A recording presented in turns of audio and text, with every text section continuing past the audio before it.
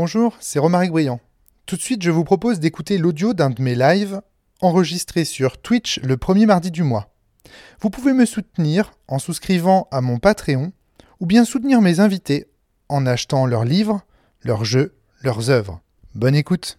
Le live de ce mois-ci était tellement dense que j'ai dû le séparer en plusieurs parties. Donc là, vous écoutez la 3e partie de mon live. Et cette partie était consacrée à Cinq Têtes Coupées, le dernier livre de Daniel Schneidermann. Bonne écoute. On va parler de Cinq Têtes Coupées, le dernier livre, enfin c'est pas le dernier, c'est pas le tout dernier parce que depuis il a sorti La Petite Cour aussi, mais c'est le livre de Daniel Schneidermann dont on va parler. Voilà, je prépare des images, putain je fais de la merde, je prépare des images et je vous les montre pas, je prépare des images et je suis là, ouais regardez c'est trop bien. Mon attachement physique. Bonsoir Yurgel, merci beaucoup pour ton passage, c'était vraiment super intéressant la discussion. Donc, Cinq Têtes Coupées de Daniel Schneidermann. On y va. Allez, je vais finir le Bon, c'est un livre génial, hein. C'est un livre génial.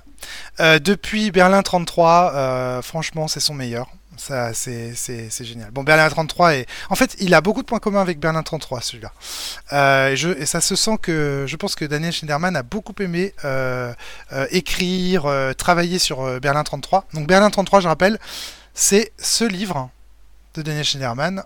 Donc la presse en 1933, c'est la presse internationale face à Hitler. Donc, qui est un livre qui raconte comment la presse traitait de la montée du national-socialisme en Allemagne. Et en même temps, et c'est ça, c'est comme Cinq Têtes Coupées, on va voir ça ensemble, c'est un livre aussi qui parle de l'intimité de Daniel Schneidermann. Et c'est ça qui est très intéressant avec Daniel, c'est qu'il parle toujours à la fois de journalisme, mais il se situe aussi dans son propre discours et il incarne son propre discours en s'imaginant être à la place de ces journalistes et en se disant et moi aujourd'hui à l'heure actuelle est-ce que moi aussi j'ai pas raté des choses, etc. Et il sait qu'il a raté des choses, pardon, il se pose pas la question, il sait qu'il a raté des choses, mais il aimerait bien ne pas en rater, évidemment. Et en fait ce qui est très intéressant dans les livres de Daniel, c'est ce mélange constant entre l'intime, l'existentiel, si j'ose dire, de Daniel Schneidermann et la manière dont il traite les sujets journalistiques. Et moi, ça, je suis fasciné à chaque fois. Vraiment, il y a une espèce enfin, il y a à la fois une humilité et en même temps une grande force qui se dégage de ces récits, de ces textes et compagnie. C'est très intéressant.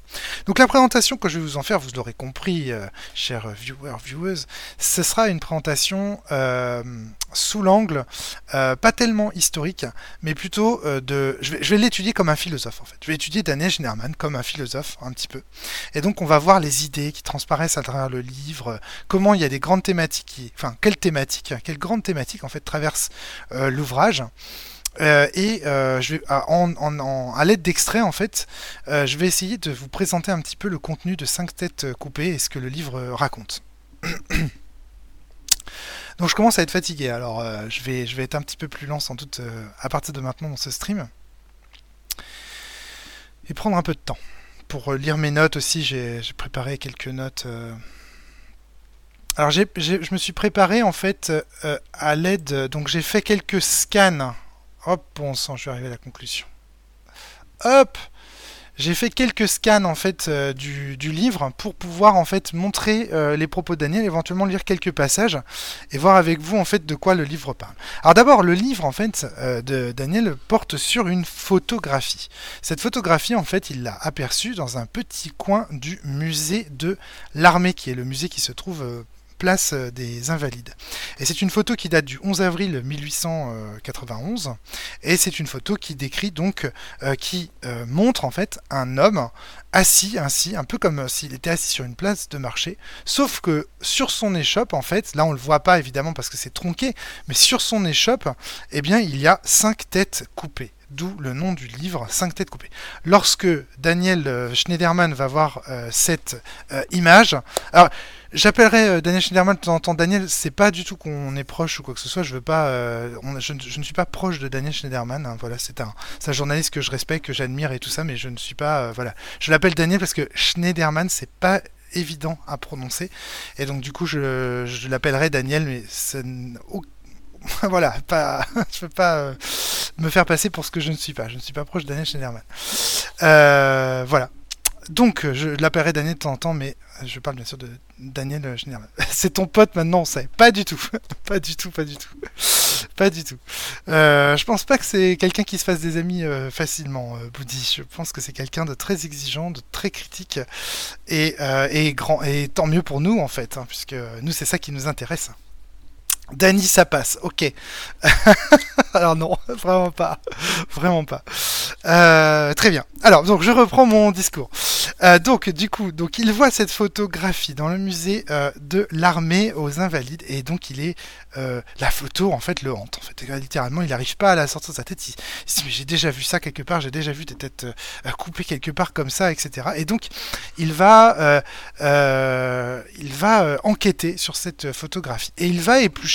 Au cours de ce livre, donc Cinq Têtes Coupées, il va éplucher des articles de presse, de l'illustration, il va faire le tour de la presse de l'époque, même la presse anarchiste, même l'histoire de certains anarchistes, pour comprendre en fait le contexte dans lequel cette photo, quel est le parcours de cette photo, le contexte dans lequel cette photo a été placée là. Alors, le livre commence par un avant-propos. Alors oui, j'ai oublié de vous dire, mais que évidemment, en faisant l'enquête de cette photo, il va faire des découvertes absolument ahurissantes. Et il va nous les partager. Alors je ne spoilerai pas toutes les découvertes de Daniel pour que vous achetiez le livre, parce que vraiment il est à lire. C'est très court, c'est très facile à lire, ça fait même pas 200 pages. C'est très agréable, très aéré, foncé. Du coup, je voudrais vous présenter, dans l'avant-propos, il y a quelque chose qui m'intéresse déjà d'entrée de jeu, c'est qu'il se pose, ça c'est quelque chose qu'il fait toujours dans tous ses livres, il présente un petit peu sa démarche, et là ici par exemple il se pose la question de comment être honnête, comment reporter, comment décrire en fait ce qu'il a découvert, sans pour autant verser dans une certaine forme de dramaturgie.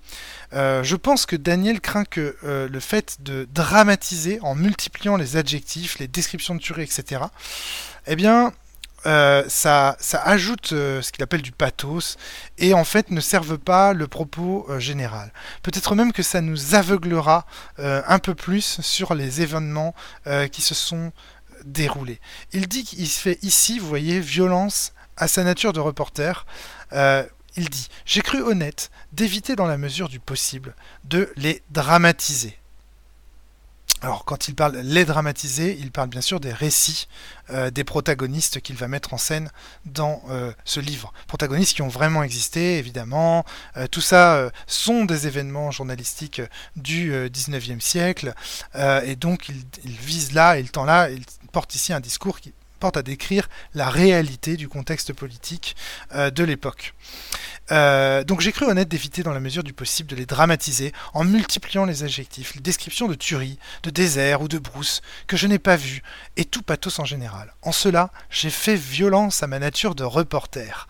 Alors là, il y a quelque chose de très intéressant. D'abord, il cite le reporter comme étant quelqu'un qui rajoute du pathos, qui cherche peut-être à rendre son sujet plus sexy, etc. Et lui, justement, dit, voilà, et se décrit d'ailleurs lui-même très volontiers comme ça, hein, notamment dans du journalisme après Bourdieu et tout, que je vous invite à lire aussi, qui est un livre dans lequel il décrit aussi sa démarche un petit peu. Ça c'est à lire aussi, hein, si vous aimez Daniel Schneidermann. Très intéressant.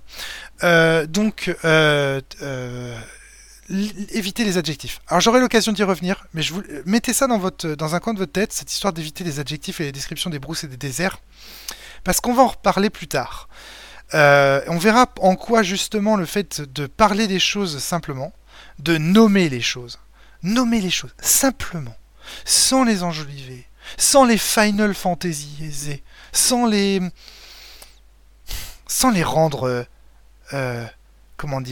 romantiques en fait, sans les romantiser. Comment nommer les choses en fait, ça fait partie de cette œuvre pour Daniel Schneidermann de révélation du réel, de dévoilement du réel. Pour autant, nous dit-il, je me suis efforcé de déjouer les pièges inverses, c'est-à-dire celui de l'euphémisme. effectivement. C'est-à-dire qu'en même temps, et qu'il faut nommer, il faut justement nommer. Ni mettre trop d'emphase pour éviter que les choses deviennent irréelles, ni n'en mettre pas assez pour que les choses à ce moment-là deviennent aseptisées. Il faut éviter l'aseptisation d'un côté et de l'autre côté le fantasme, le fantasque, pour nommer les choses, pour décrire les choses telles qu'elles sont, on a envie de dire. Comment éviter de se laisser anesthésier par les rapports hiérarchiques lénifiants qui eux-mêmes déteignent irrésistiblement sur les récits d'historiens. Par exemple, il nous dit « Parler de captifs ou de captives plutôt que d'esclaves sexuels. Euphémisme ». Voyez ? Ça, c'est intéressant. Le nombre de fois où on parle de captifs et de captives dans les récits d'historiens plutôt que d'esclaves sexuels. Là, au moins, Daniel va nommer les choses. Ça veut dire que ça va être cru. Ça va être cru. Les récits sont très très crus. Les récits de Daniel vraiment sont très crus. Et ce qui est fascinant, c'est de voir comme ces récits crus servent le propos de son bouquin, beaucoup plus que si on avait cherché à les poétiser ou à les romantiser. Mais quand même, moi je pose la question, on va se poser la question après. Je finis le paragraphe et on va se poser des questions ensuite. Appeler les militaires des explorateurs, par exemple. Appeler des militaires des explorateurs. Qui c'est qui fait ça ? Est-ce que l'appel de Cthulhu, par exemple, qui est un jeu qui parle quand même un petit peu... Il y a quand même pas mal de scénarios de l'appel de Cthulhu qui se passent à la Belle Époque. Est-ce qu'on parle pas d'explorateurs dans l'appel de Cthulhu ? Oh, bah si. On va voir ça. On va discuter tout ça. Mais le livre résonne aussi avec une certaine forme de déconstruction de la fantaisie de certaines époques de France qui notamment sont traitées dans le travail médiatique distrayant du jeu de rôle. Et ça m'intéresse beaucoup aussi. J'aurai l'occasion d'y revenir dans un autre passage. Mais voilà, vous voyez ici le vocabulaire édulcoré de la conquête, où on a des guerriers qui deviennent des explorateurs, enfin au contraire des guerriers, des bouchers qui deviennent... Pardon, des bouchers, tu vois, c'est trop. Boucher c'est trop, guerrier c'est pas assez, qu'est-ce que c'est ? C'est des fantassins, c'est très compliqué ça. Donc en tout cas, ça c'est quelque chose qui est très important pour Daniel Schneidermann. C'est nommer les choses. On verra après pourquoi. Donc appelez les militaires 1. Comme il est facile de se laisser endormir encore aujourd'hui par le vocabulaire édulcoré de la conquête, racontant des événements inconnus de la plupart de mes lectrices et lecteurs, il m'était indispensable de tenter de restituer leur horreur, pour qu'apparaisse évidente l'anomalie de leur occultation collective. Mon sujet principal. Alors, vous voyez, la occultation collective, aveuglement collectif, le sujet principal de son livre. Et moi, ce sera mon angle d'attaque sur cette présentation du livre de Daniel Schneidermann. Ce sera de décrire en quoi ce livre est un livre qui nous parle justement de l'aveuglement, de l'invisibilisation des sujets à notre discours, à notre portée critique. La solution est généralement la même, nous dit Daniel. Donner la parole le plus souvent possible aux sources secrètes ou privées de l'époque, dans toute leur crudité inconsciente. Vous voyez, il nous prévient. Là, c'est un trigger warning, en fait. Il me dit, ça va être cru. Et il rajoute ce terme d'inconsciente parce qu'on va parler d'aveuglement. Et l'aveuglement, en fait, l'horreur en fait qui va être décrite, évidemment, les acteurs qui ont perpétré ces horreurs n'ont pas forcément conscience tout de suite, immédiatement, de l'horreur en fait qu'ils sont en train de véhiculer. Alors évidemment, les gens qui commettent des crimes de guerre ou des crimes coloniaux, je pense, ont quand même conscience qu'ils sont là en train de faire des actes irréparables.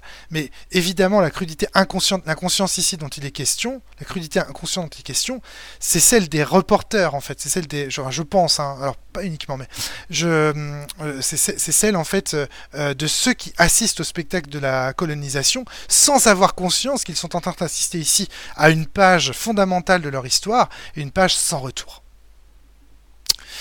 Alors, et donc ensuite il nous dit voilà, le registre que je vais utiliser c'est celui du témoignage, tu vois, comment mieux raconter qu'un fait d'herbe, alors jeune capitaine en pleine conquête d'Algérie, donc comment mieux raconter qu'un fait d'herbe, c'est-à-dire qu'il donne la parole en fait à ses protagonistes et il leur fait dire ce qu'ils disent concrètement, sans enjoliver, etc. Il dit, plus loin, je n'ai rien romancé, tous les détails ici mentionnés sont issus d'entretiens, d'observations ou de documents qui ne garantissent pas l'impartialité des récits. Et donc, Daniel Schneidermann nous dit, j'ai fait le choix de laisser la parole aux protagonistes, je vous ai laissé parler, je vais les laisser parler, je vais laisser parler les protagonistes, je vais les faire s'animer sous ma plume pour que vous puissiez crûment assister au discours et assister à leur inconscience, si j'ose dire, assister au fait qu'ils aient raté l'histoire. Ils ont raté l'histoire quelque part. Je ne sais pas comment le dire autrement. Voilà tout un programme. Donc là, c'était l'avant-propos. Alors, je lis rapidement vos retours. Si vous avez des questions sur l'avant-propos, là déjà, on a dit beaucoup de choses. Il présente déjà pas mal de choses. Mais je vais rentrer dans certains détails qui m'intéressent particulièrement.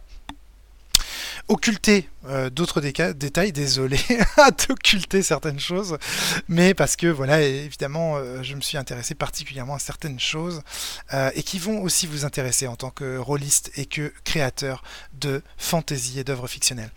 Il n'y avait pas un JDR où le fait de connaître le nom des choses donnait un pouvoir sur elles. Dans Guild, je crois, les nommeurs ont un pouvoir sur les choses qu'ils nomment. Alors ça, je ne sais pas. Je ne connais pas ça. Je ne connais pas ça. Je sais que dans Nobilis, c'est un petit peu le propos qu'on joue en fait un personnage qui représente en fait un concept et que grâce en fait à sa en fait qu'il représente ce concept, il peut faire des miracles sur ces concepts-là. Connaître le vrai nom d'un golem nous permet de le contrôler. Oui, effectivement. Alors, vraiment, Schneidermann, récemment, j'ai regardé l'interview qu'il a donnée de Gérard Miller sur Arrêt sur Image. Et c'est incroyable le nombre de fois où il le reprend pour lui dire « Non, mais là, c'est ça !» Mais non, mais là, vous parlez... Je sais pas, je donne un exemple au pif, je me souviens plus, mais là, vous parlez de pédophilie. Non, mais là, en fait, c'est un viol. Non, mais là, il nomme en fait les choses crûment. À un moment donné, il y avait sur un plateau comme ça quelqu'un qui voulait parler de l'Holocauste, et donc du coup de la Shoah, de la destruction systématique des Juifs par l'Allemagne nazie. Et donc il dit les horreurs de la guerre. Et puis en fait, Daniel Schneidermann lui dit bon, vous parlez de la Shoah, vous parlez de l'extermination des millions de Juifs pendant la Seconde Guerre mondiale. Et il y avait un côté comme ça, arrêtez là, de tourner autour du pot, d'édulcorer, bon, on nomme, on dit, voilà, il faut nommer. Ça, c'est quelque chose de très important pour Daniel Schneidermann. Et du coup, ça nous donne un élément pour comprendre aussi les raisons de l'aveuglement. C'est peut-être que parfois, on n'a pas les noms, tout simplement pas les noms. On ne sait pas nommer en fait les choses. Les choses sont innommables et donc ne peuvent pas être décrites. Et donc, elles nous échappent. Elles nous échappent fondamentalement, linguistiquement en fait. Elles échappent à notre réalité parce qu'on ne peut pas les nommer. Un peu comme les fantômes de tout à l'heure, vous vous souvenez ? Ok. Alors, on continue. Alors, est-ce que j'ai tout dit de ce que je voulais vous dire sur la préface ? Je vais regarder mes notes un peu. Alors, évidemment, on est donc comme dans Perlin 33 face à cette peur inhérente à l'auteur Daniel Schneidermann de passer à côté de l'histoire, de passer à côté du sujet. Ou pire encore, de poser à côté d'un crime, de poser sur la photographie d'un crime. Et si j'aurais pu être posé à côté de cette personne disposant, comme s'il s'agissait d'un marché, les 5 têtes coupées d'autres personnes. J'aurais pu être à côté de lui et ne pas me rendre compte de l'horreur que j'étais en train de commettre. Et d'ailleurs, Daniel Schneidermann a été extrêmement marqué par l'épisode MeToo.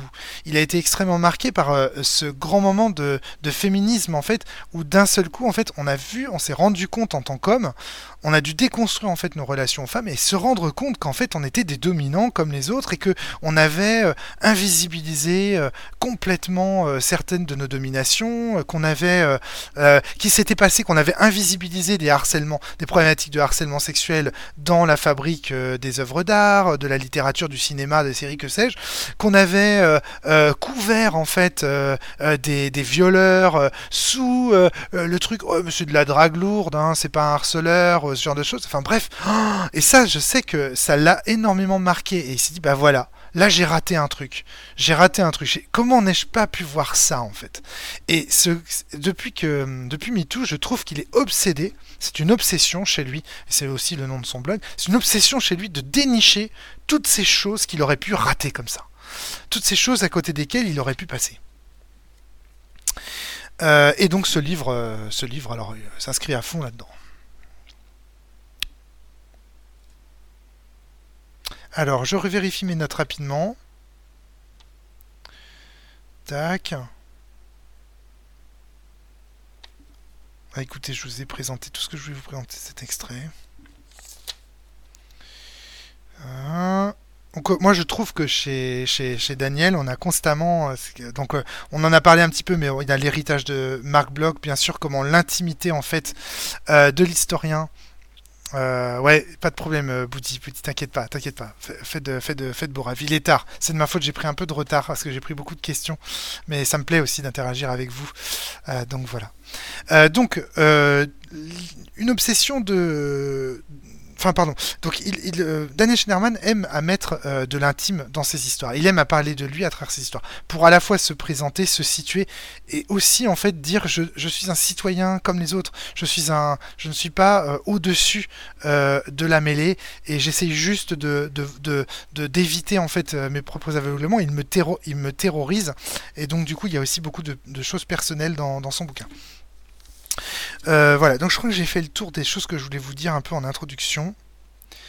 Euh... Voilà, une tension. Voilà, je détecte souvent chez Daniel Schneidermann une tension entre ce que j'appellerais le cœur et la raison, mais je sais pas trop comment en parler. C'est-à-dire que d'un côté, on a l'impression qu'il veut être il veut être à la fois en empathie et en même temps, il essaye de garder sa position de journaliste et de garder son objectivité. Il est toujours dans un espèce, il est à la fois dans le monde réel et dans l'ombre monde pour ceux qui ont joué à Sens. C'est-à-dire qu'il est devant une tornade. Il est constamment à la fois journaliste et à la fois personne intime.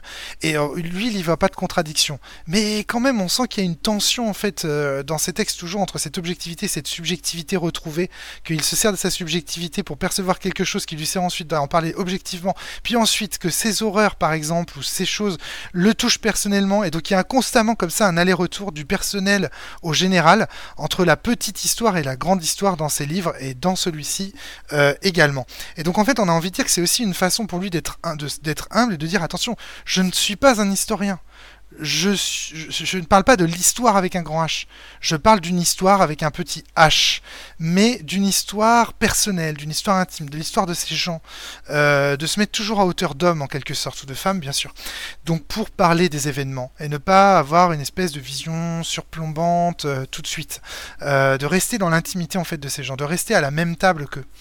Voilà.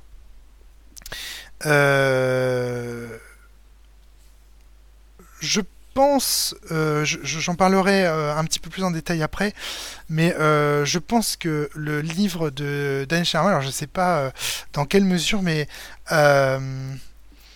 résonne aussi avec celui de Camille Lefebvre, qui est une historienne des mondes africains et qui a notamment fait l'histoire de la colonisation au Niger, dans un livre qui s'appelle Des pays au crépuscule. Et donc ce livre, je l'ai commandé, là je vais le lire, mais je pense aborde pas mal de sujets qui sont aussi abordés dans Cinq Têtes Coupées. Je pense que mon parcours de lecture, en l'occurrence, ça va être de lire ce livre, parce qu'il y a plein de réflexions, il distille dans le livre des réflexions de Camille Lefebvre qui sont très intéressantes, et je pense que ce livre est passionnant. Alors, donc, on y va. Deuxième extrait, l'extrait des villages nègres. Alors, ici, en fait, on a dans cette partie du livre, on est en pleine colonisation, et on a au même moment, si vous voulez, que la photographie des Cinq Têtes Coupées est prise, on a en fait des choses qui se déroulent à Paris. Pendant l'exposition, par exemple, ou pendant des expositions universelles, pendant l'exposition universelle aussi à un moment donné, on en parle, bref, on a des choses qui se passent en France. Et il y a un extrait qui m'intéresse, que je voudrais étudier avec vous. Donc, il nous dit l'exhibitionnisme colonial va progresser encore les années suivantes. 2 ans avant la publication de la photo, l'exposition universelle de 1889 offre certes comme attraction principale la fameuse tour Eiffel toute neuve, mais pas seulement. Dans les villages nègres, entre guillemets, du Champ de Mars, sont installés des Africains du Sénégal et du Gabon. Dans un village kanak, sous les canons du musée de l'armée, le public peut admirer des indigènes de Nouvelle-Calédonie. Aux Invalides, ce sont des Anamites, tireurs de pousse-pousse qui transportent les visiteurs. Au jardin zoologique d'acclimatation, entre guillemets, comme il s'appelle alors, le directeur Albert Geoffroy Saint-Hilaire a exhibé dès 1882 des Indiens Galibis de Guyane et l'année suivante des Peaux-Rouges du Nebraska et des Kalmouks de Sibérie. Alors ce qui est intéressant dans cet extrait, ce qui m'a beaucoup intéressé, c'est que en fait, d'ailleurs, c'est intéressant. Il y a plein de choses à dire. Le fait est que on a en plein Paris un événement qui se déroule dans lequel on va montrer des personnes racisées, des noirs, comme s'il s'agissait comment dire, d'attraction, quoi, comme s'il s'agissait d'une fête foraine, d'une curiosité. Et là, on voit une obsession de Daniel Schneidermann, c'est que il se dit, et je le sais qu'il se dit qu'en fait, il aurait pu visiter cette exposition. Il aurait pu cheminer parmi ses travers et ses allées. Il aurait pu faire partie du spectacle. Et en fait, ne pas voir que ce spectacle était indigent et honteux. Et donc, dans cette déambulation de Paris, c'est sa propre peur d'être aveugle qui s'exprime là, le fait de pouvoir cheminer parmi, voilà, d'être à côté de l'éléphant dans la pièce et de ne pas le voir. Là, il est là, l'éléphant dans la pièce. Et ce qui m'a intéressé dans ce passage aussi, c'est qu'on voit qu'on retrouve le village kanak. Et donc si vous avez écouté l'interview que Daniel Schneidermann a donnée pour la cellule, vous aurez vu que une des premières missions qu'il a fait réaliser, en fait, qu'il existait des interstices non dites dans le travail journalistique, c'est son travail en Nouvelle-Calédonie sur les Kanaks. Et donc je pense que ce paragraphe aussi, il résonne en fait avec sa première expérience de journaliste. Et en fait, ce qui est très intéressant, c'est que vous voyez ici comment l'intime et la description d'un réel historique de 1889, en fait, quelque part, l'intime de Daniel et la description d'un réel historique fusionnent pour former un bloc homogène où on imaginerait presque en fait Daniel déambuler parmi ces trucs et rater l'éléphant dans la pièce. Et ça c'est très très intéressant. Il y a là une expression en fait d'une crainte fondamentale, existentielle chez Daniel Schneidermann d'être un visiteur de ce village nègre entre guillemets, puisqu'il est placé entre guillemets dans le texte, et que j'imagine c'était le nom qui était donné à ces attractions. Et si nous on ratait aussi de telles choses, et c'est sûr qu'on en rate. Et c'est sûr qu'on rate, qu'on est aveugle, même si les choses nous sont données à voir, même si ces gens vont voir quelque chose comme une attraction visuelle visible, eh bien ils sont aveugles à l'horreur, à l'indigence de la situation, à ce que cela exprime de leur façon d'être au monde, de leur façon en fait de traiter ces populations, etc., etc. Ça les fait rater en fait l'horreur de la colonisation, horreur qu'on paye encore aujourd'hui, nous autres Français occidentaux. Donc voilà, ça c'était un exemple que je voulais, c'était par rapport pour illustrer le propos que j'avais tout à l'heure sur la façon dont l'intime et le journaliste, dont l'intimité et dans le journalisme et la personne intime de Daniel Schneidermann en fait se rejoignent quelque part ici.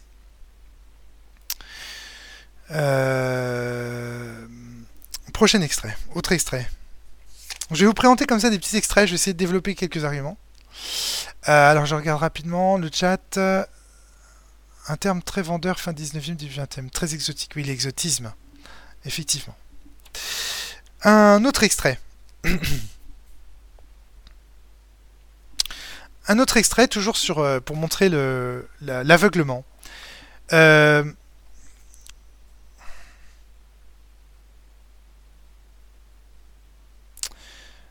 Mais Villiers d'Octon est un homme de la fin du 19e, n'imaginant simplement pas un monde sans conquête coloniale. Comment lui en vouloir, alors que le vieil Hugo lui-même glorifie la colonisation? Il rêve conquête propre, vertueuse, encadrée, émancipatrice, à la Brazza. Il rêve d'une conquête pour image de cahier scolaire, sobre et spartiate. Ok. Il y a des commentaires. Alors rapidement, donc dans cet extrait, on a le personnage, donc on voit apparaître quelques personnages de la fresque décrite par Daniel. Mais surtout, ce qui m'intéresse ici, c'est que on voit comment les acteurs en fait du 19e s'illusionnent quelque part en imaginant le récit, enfin en concevant, en construisant le récit qui les arrange. Ici, on a Vigné Docton qui est un journaliste, un député, un pourfendeur des violences du colonialisme apparemment, c'est ce qu'on nous dit, et qui essaye de décrire en fait les horreurs de la colonie. Alors je me souviens plus très bien, j'ai mal révisé parce que je me souviens plus très bien dans quel contexte on parle de Vigné Docton, mais je sais que je voulais vous souligner ce passage pour vous montrer en fait que ici dans le livre de Daniel, il y a un message aussi qui est adressé aux illusions qui nous sont données par certains récits ou certaines histoires pour nous faire rater l'événement, pour nous faire rater en fait une description simple des faits. Ça, c'est aussi une des raisons de l'aveuglement, c'est qu'on cherche à s'aveugler soi-même en prêtant en fait du crédit à des discours rassurants autour du réel.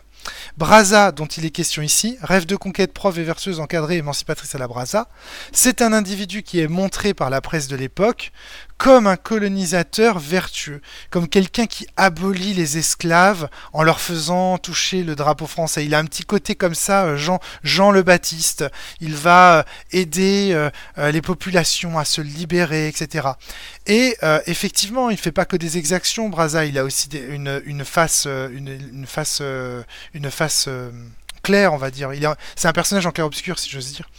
Et donc, il porte avec lui, en fait, l'image de cet homme, si vous voulez, cet homme public, qui est vu un peu comme un abbé Pierre, si vous voulez, qui est vu un petit peu comme un individu pur, va en fait aider à faire passer, c'est-à-dire que l'image d'Épinal de Brazza va servir à faire passer à certaines personnes l'idée qu'en fait, si on colonise, c'est pour les aider, c'est pour leur venir en aide, comme Victor Hugo, par exemple, qui justifie en fait la colonisation c'est ce que nous raconte le livre, en disant que voilà, il faut les aider, il faut conquérir ce qu'il y a à conquérir. Je sais plus comment c'est dit, mais je me souviens plus. Mais voilà, l'idée en fait que des idées, alors j'ai pas les détails de l'argument ici parce que j'ai mal révisé ce passage, mais l'idée en fait c'est de dire que on a une espèce de récit en fait légendaire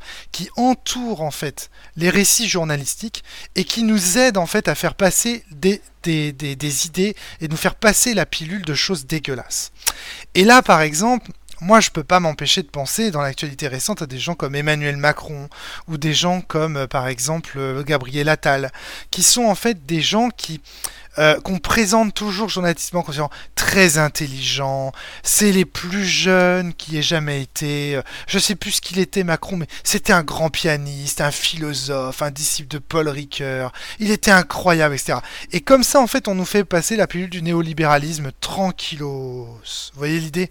Donc en fait ici c'est pareil, on retrouve l'aveuglement par en fait un discours médiatique qui va être centré autour de personnages qui vont être par bien des aspects en fait des personnages sympathiques en fait auxquels on pourrait dans lesquels on pourrait nous-mêmes se voir, et en fait grâce à ces personnages on aveugle en fait, on occulte complètement en fait les événements complexes. Et alors là ici aussi il rêve d'une conquête pour image de cahier scolaire sobre et spartiate. Il y a beaucoup d'ironie là-dedans. Le fait est que pendant tout le livre, là aussi, toujours un aller-retour entre l'intime et le journalisme objectif, j'aime pas le mot parce que ça suppose... mais en tout cas, le journalisme de terrain, c'est que... il y a un aller-retour avec ces livres. En fait, apparemment, Daniel Schneidermann a utilisé une méthode de lecture pour apprendre à lire qui s'appelle Makoko. et dans lequel il est dépeint des images d'Épinal, je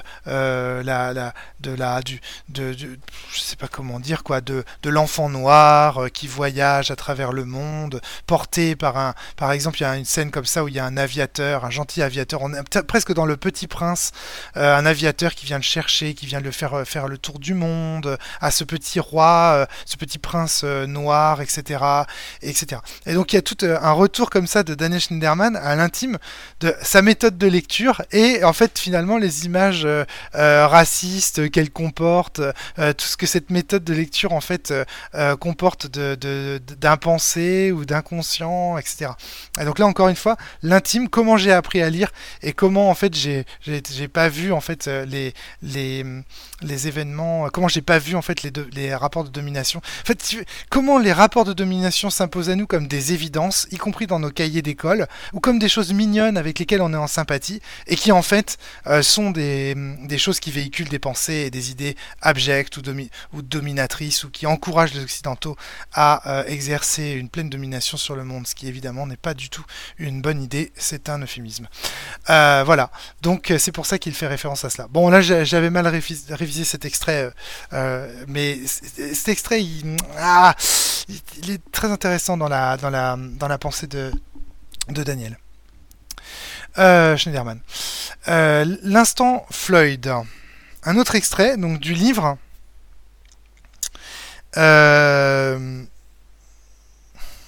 C'est une autre question que se pose Daniel, toujours sur ces notions d'aveuglement, c'est finalement comment on va pouvoir se réveiller, comment on va pouvoir s'éveiller, comment on va pouvoir se soustraire à nos aveuglements, comment on va pouvoir retrouver la vue en quelque sorte, comment on va pouvoir voir ce qu'il y a sous nos yeux.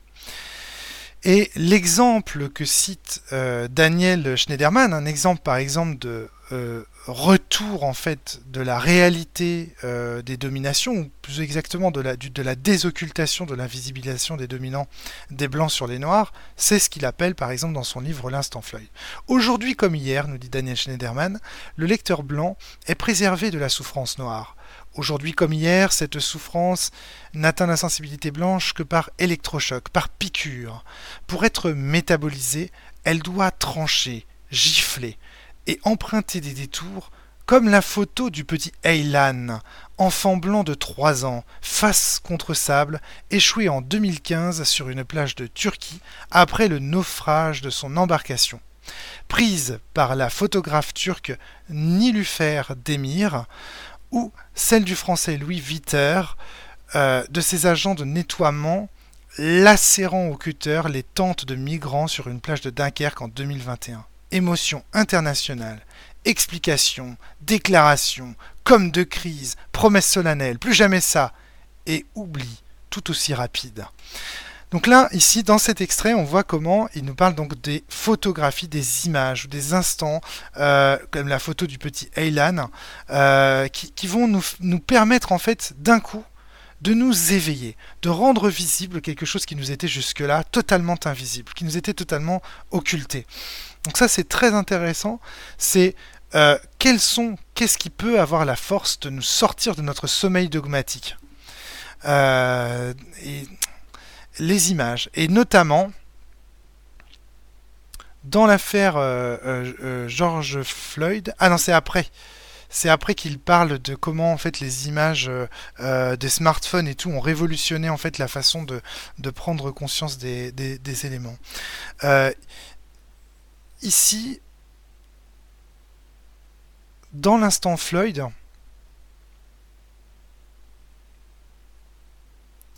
ce qui est intéressant, c'est la façon dont, malgré les images, les positions vont rester, en fait, alors même si les images ont permis ensuite de créer bien sûr le mouvement Black Lives Matter et donc de provoquer un électrochoc,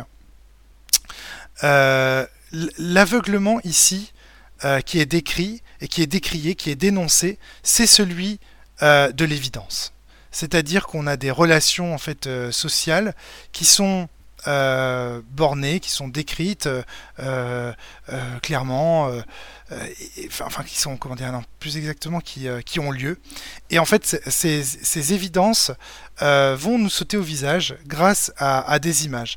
Donc l'occultation ici dont il est question, l'aveuglement dont il est question ici dans ce passage, c'est celui de comment l'évidence, en fait. C'est l'évidence qui nous aveugle. Et ça résonne avec plein de choses dont on a déjà parlé dans le milieu du jeu de rôle. C'est l'évidence de Donjons et Dragons, par exemple. Donc, la façon dont l'hégémonie s'instaure. Comment le jeu de rôle classique comme évidence crée en fait une occultation complète de la richesse du média jeu de rôle. Et là, on a de la même manière ici, on a, et donc évidemment, dans le monde du jeu de rôle, c'est nettement moins grave qu'ici, l'évidence de la domination des policiers blancs sur les personnes racisées, évidemment. Mais voilà, ici l'évidence aussi sert d'aveuglement. Donc ça, c'est une autre piste qui est étudiée par Daniel. Encore une fois, je ne vous présente que des extraits. Il faut lire le livre pour pouvoir avoir accès à tout le développement. C'est très compliqué en plus parce qu'encore une fois, comme il y a toujours cet aller-retour entre l'intime et le journaliste, entre l'intimité du journaliste et le journaliste, donc entre sa petite histoire et la grande histoire, en fait, c'est très très compliqué de bien présenter le bouquin. Et donc du coup, on en revient à ce qui nous réveille, les électrochocs, ce que j'avais un petit peu anticipé tout à l'heure. C'est l'idée en fait que il existe un point commun entre l'affaire Floyd, la photo Dayline, et aussi les photos la vidéo qui a été prise de l'assassinat de Naël. Il est pourtant un point commun entre les photos de Barbier et les vidéos virales. Alors Barbier, c'est un photographe colonial. C'est-à-dire que pendant la colonie, il fait des clichés en fait, et dont le fameux cliché des 5 têtes coupées, qui sera ensuite redessiné dans l'illustration, qui est le magazine dans lequel l'image est publiée. Enfin voilà, dans lequel l'image est publiée, c'est ça. Putain, je commence à être fatigué. Voilà. En tout cas, Barbier, c'était un photographe colonial. Et donc, du coup, les images de Barbier sont censées réveiller la population au drame colonial. Aux drames coloniaux, d'ailleurs. On peut le mettre au pluriel. Il est pourtant un point commun entre les photos de Barbier et les vidéos virales des reporters citoyens des années 2020, pardon. Violences policières diffusées, brutes, entre guillemets, ou en live sur Facebook, ou encore les photos du reporter Louis Viter sur les découpages au cutter des tentes de migrants diffusées, elles aussi sur les réseaux sociaux. Elles produisent, donc voilà, c'est là qu'on en arrive à ce que je voulais vous dire, elles produisent un effet de vérité. Pourquoi ? Parce qu'elles ressortent d'une technique neuve, de pratiques récentes qui n'ont pas encore eu le temps de mentir. On n'a pas eu le temps de se désenchanter, de se désillusionner, pardon. Ouais, c'est ça. D'y chercher des trucages. Le discours critique n'a pas eu encore le temps de les dépouiller. Donc là, en fait, un des éléments pour sortir de l'aveuglement que propose Daniel Schneidermann dans le livre, c'est l'idée d'utiliser des nouveaux médias, d'utiliser les moyens de communication récents ou encore inconnus pour porter en fait le discours critique. Ça, c'est intéressant quand même. Ah, je vois, vous avez posé des questions. Ça a été modéré, tu avais revu là. Ah oui, il y a eu une modération en fait parce que on parlait de race, religion, ethnique, religion. Ah oui, parce qu'il a cité un livre dans lequel le mot nègre apparaissait. Ok. Alors, est-ce que Daniel présente une forme d'état d'esprit qui permet de passer outre l'aveuglement sans devenir paranoïaque ? Pas du tout. Pas du tout, même si je pense que sa stratégie à lui, en fait, c'est pas tellement une forme d'état d'esprit, c'est plutôt une stratégie qui consiste à aller voir en fait dans l'histoire les moments où les journalistes ont été. Alors, si tu es journaliste, c'est d'aller voir dans l'histoire les moments où les journalistes ont eux-mêmes été aveugles, de façon à voir si tu veux, comment leur cécité a opéré, comment progressivement en fait ils ont oublié ou occulté certains faits, et voir comment ça fonctionne dans l'histoire. Ça permet de faire un retour critique sur la méthode de production du travail du récit journalistique, du récit médiatique, diraient les journalistes d'arrêt sur image. Et en faisant la déconstruction de ce récit médiatique passé, de tenter de faire au présent, à la Marc Bloch, si j'ose dire, la déconstruction du récit médiatique actuel. C'est-à-dire, en gros, on se sert de comment on a foiré dans le passé pour faire un retour critique sur les foirages du passé, pour essayer de voir comment on se foire aujourd'hui à l'heure actuelle. Donc sans devenir paranoïaque, tu vois, sans chercher partout. C'est juste essayer de voir quelles sont les mécaniques, quelles sont les choses systémiques quels sont les éléments systémiques qui vont engendrer en fait un tel ou tel comportement. Voilà, je sais pas, par exemple, si pour avoir une interview d'Emmanuel Macron, on doit forcément dîner à la table du cercle, par exemple, ça va peut-être engendrer certains types de récits. Et tiens, et si jadis il y avait eu aussi des tables comme ça, un peu identiques, des tables du cercle, mais sous l'Allemagne nazie. Ah bah ouais, tiens, il y en a eu, et qu'est-ce que ça a produit, etc. Et donc on voit comme ça et on compare. On se dit, tiens, dans la présent ça fait ça, dans le passé ça a fait ça. Il y a peut-être une dimension systémique. Ah ça veut peut-être dire que les journalistes ils devraient peut-être pas répondre trop aux invitations. Enfin, tu vois. Moi, je sais pas. Enfin, tu vois, des trucs comme ça, quoi. J'ai pas d'exemple précis là à te citer. Enfin, j'en aurais, mais je suis trop fatigué pour mobiliser ma pensée sur ce sujet. Et puis j'ai peur de dire des bêtises, honnêtement. Donc voilà, il cite. Donc je passe rapidement là-dessus, mais non, en fait, il faudra en parler longuement de ça.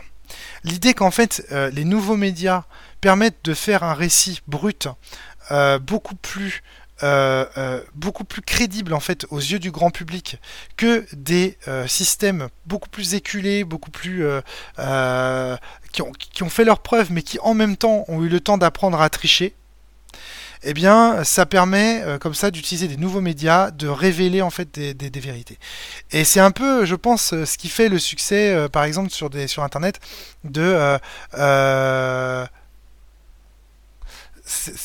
ok, bon, je suis content si ça te convient l'exemple du cercle. C'est un rapprochement audacieux, oui, complètement. Complètement. Je suis d'accord. Mais tu vois, c'était juste pour illustrer un exemple, parce que sinon je parle toujours trop conceptuellement, entre guillemets, je donne pas assez d'exemples pour exprimer ma pensée. Donc, qu'est-ce que je voulais dire? Oui, donc l'idée en fait qu'il faille toujours, même quand on est indépendant par exemple sur Internet, là, on est toujours à la recherche d'un nouveau TikTok, d'un nouveau X, d'un nouveau Twitch, d'un nouveau YouTube, etc. pour apprendre en fait des nouveaux codes et révéler en fait quelque chose. Donc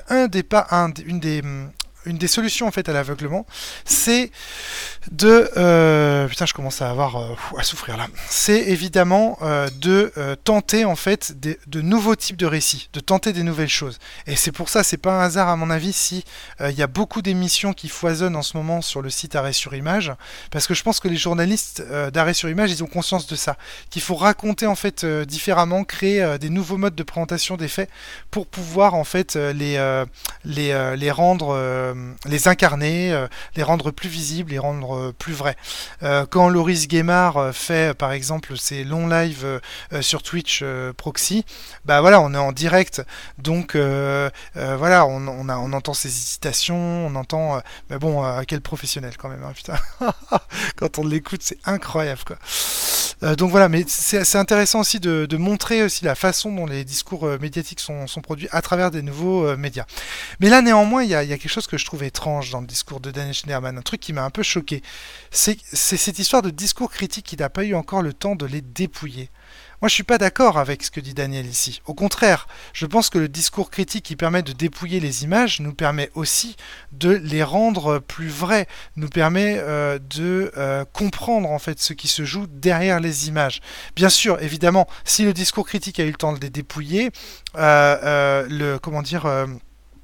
on perd de l'instantanéité, le choc, on perd le choc des images, si j'ose dire. Mais voilà. Alors après, je pense que le discours critique dont il est question ici, c'est bien évidemment pas le discours critique tel qu'il est défendu dans la critique des médias ou le discours critique tel qu'on l'envisage, nous, par exemple, sur la cellule, mais plutôt le discours critique au sens de la critique, comment dire, celle qui cherche à peser le pour et le contre.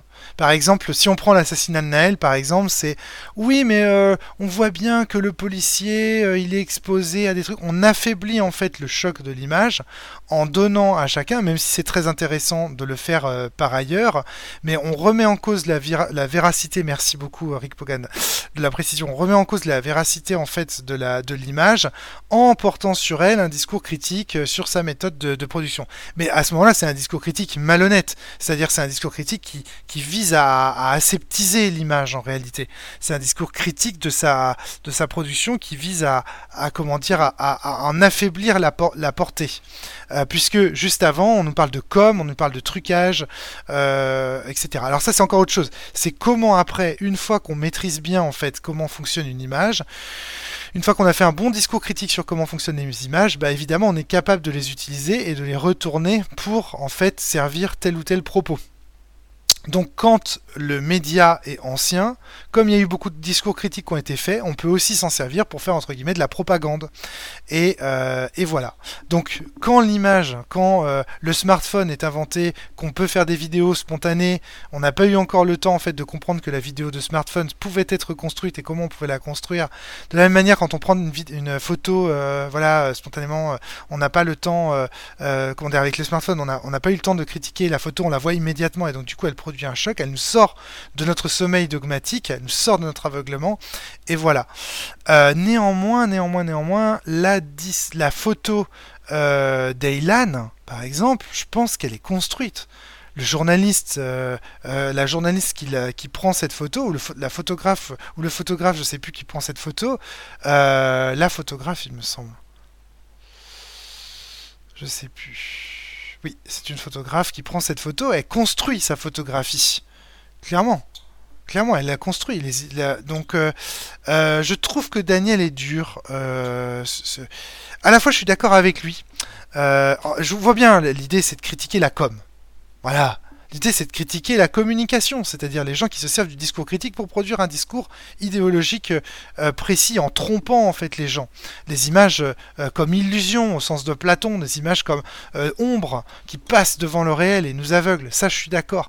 Et donc là, il y a une recherche en fait de la crudité de l'image, un peu comme ce qu'il disait en préface du livre, de la plus dépouiller de façon à ce qu'elle crie en fait sa vérité. Qu'elle puisse crier sa vérité. Le brut, le live sont l'opposé absolu du sujet monté, diffusé par le journal télévisé, compromis par toutes sortes de filtres présumés, manipulés par les pouvoirs et les lobbies de tous ordres. Donc voilà, on voit bien l'opposition entre l'image brute et le sujet de journal télévisé. Mais dans l'état de grâce de son éclosion, donc de l'éclosion de l'image, cette image est acceptée comme telle. Tac. Donc voilà, autre thématique. Donc voilà, en conclusion, donc les images choc peuvent nous sortir de notre cécité pour peu qu'elles ne soient pas le fruit d'une propagande, d'une communication, d'un travail critique malhonnête, etc., etc. Je prends rapidement vos questions et je bois un coup parce que là je commence à souffrir.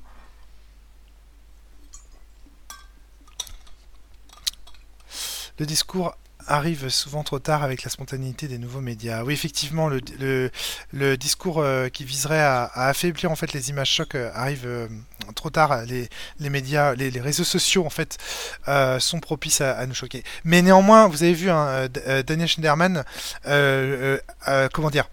il ajoute à la fin de sa longue diatribe sur le Eilan que tout de suite après l'image est oubliée. Donc, en même temps, il dit oui, ça peut nous sortir de notre sommeil dogmatique, ça peut nous choquer, mais en même temps, l'image, à cause de la vitesse aussi des réseaux sociaux, j'imagine, très très vite l'image est oubliée. Et donc quelque part, il y a un constat d'échec aussi, c'est-à-dire que ça nous sort, mais on se rendort tout de suite. Donc il y a quand même un espèce de constat d'échec. C'est en demi-teinte tout ça. Oui, certaines personnes vont se coucher, c'est bien normal. Je suis beaucoup trop tard, beaucoup trop tard. Je suis désolé, je suis désolé. Je vais essayer de finir le plus rapidement possible. Alors, il y a toute une exposition dans le livre de Daniel Schneidermann d'une colonne militaire qui s'est enfoncée en fait en Afrique vers le Tchad.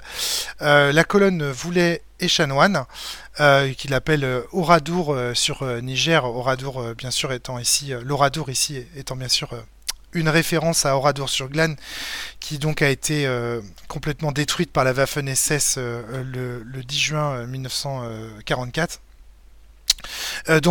Bref, c'est un crime de guerre odieux qui a été perpétré par la Waffen-SS ici auquel Daniel Schneidermann fait référence. Et donc le Voulet et Chanoine, c'est un peu l'Oradour sur Glane de la colonisation, si vous voulez. C'est une histoire tragique. Donc je vais pas vous raconter cette histoire parce que vraiment elle est inénarrable, inracontable. Il faut le lire. Le livre de Daniel. Je pense qu'il faut lire là aussi le livre de Camille Lefebvre, donc l'historienne des mondes africains sur l'histoire de la colonisation au Niger, des pays au crépuscule, donc ce livre-là, qui raconte lui aussi l'expédition de Voulet et de Chanoine. Mais vraiment, donc dans le livre de Daniel Schneidermann, on en a un très très bon résumé avec comment en fait les allers-retours entre cette expédition et la façon dont l'expédition est reprise par la presse et racontée raconté par la presse française, pardon. Voilà. On me dit qu'une fois de plus, on découvre le stream trop tard et je comprends pas. Les annonces ont été faites partout, François. Partout, on a annoncé que le stream c'était le premier mardi du mois, que c'était à 21h. Sur la cellule, il y a eu 4 rappels, il y a eu des rappels sur les réseaux sociaux. Je suis désolé, je pouvais pas faire mieux. Voilà. Alors, ce qu'il faut savoir sur Voulet et Chanoine, c'est que c'est une histoire expéditionnaire. Je sais même pas quel mot employer. C'est l'histoire en fait de deux fous.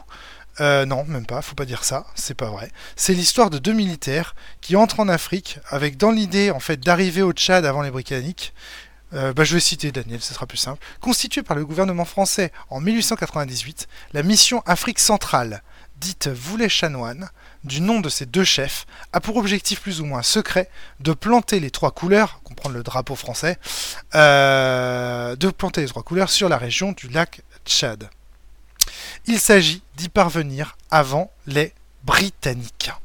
Donc en fait, ici, on a des militaires qui s'enfoncent en Afrique et qui vont constituer, à l'aide des Africains, c'est-à-dire qu'ils vont, comme dit Camille Lefebvre, ils vont se payer sur la bête, ils vont pas se payer sur la bête, mais ils vont se nourrir sur la bête, voilà, c'est ça l'expression qu'emploie Camille, c'est l'idée qu'ils vont, au fur et à mesure de leur expédition, faire grossir leur armée de fantassins, en fait, de tirailleurs africains.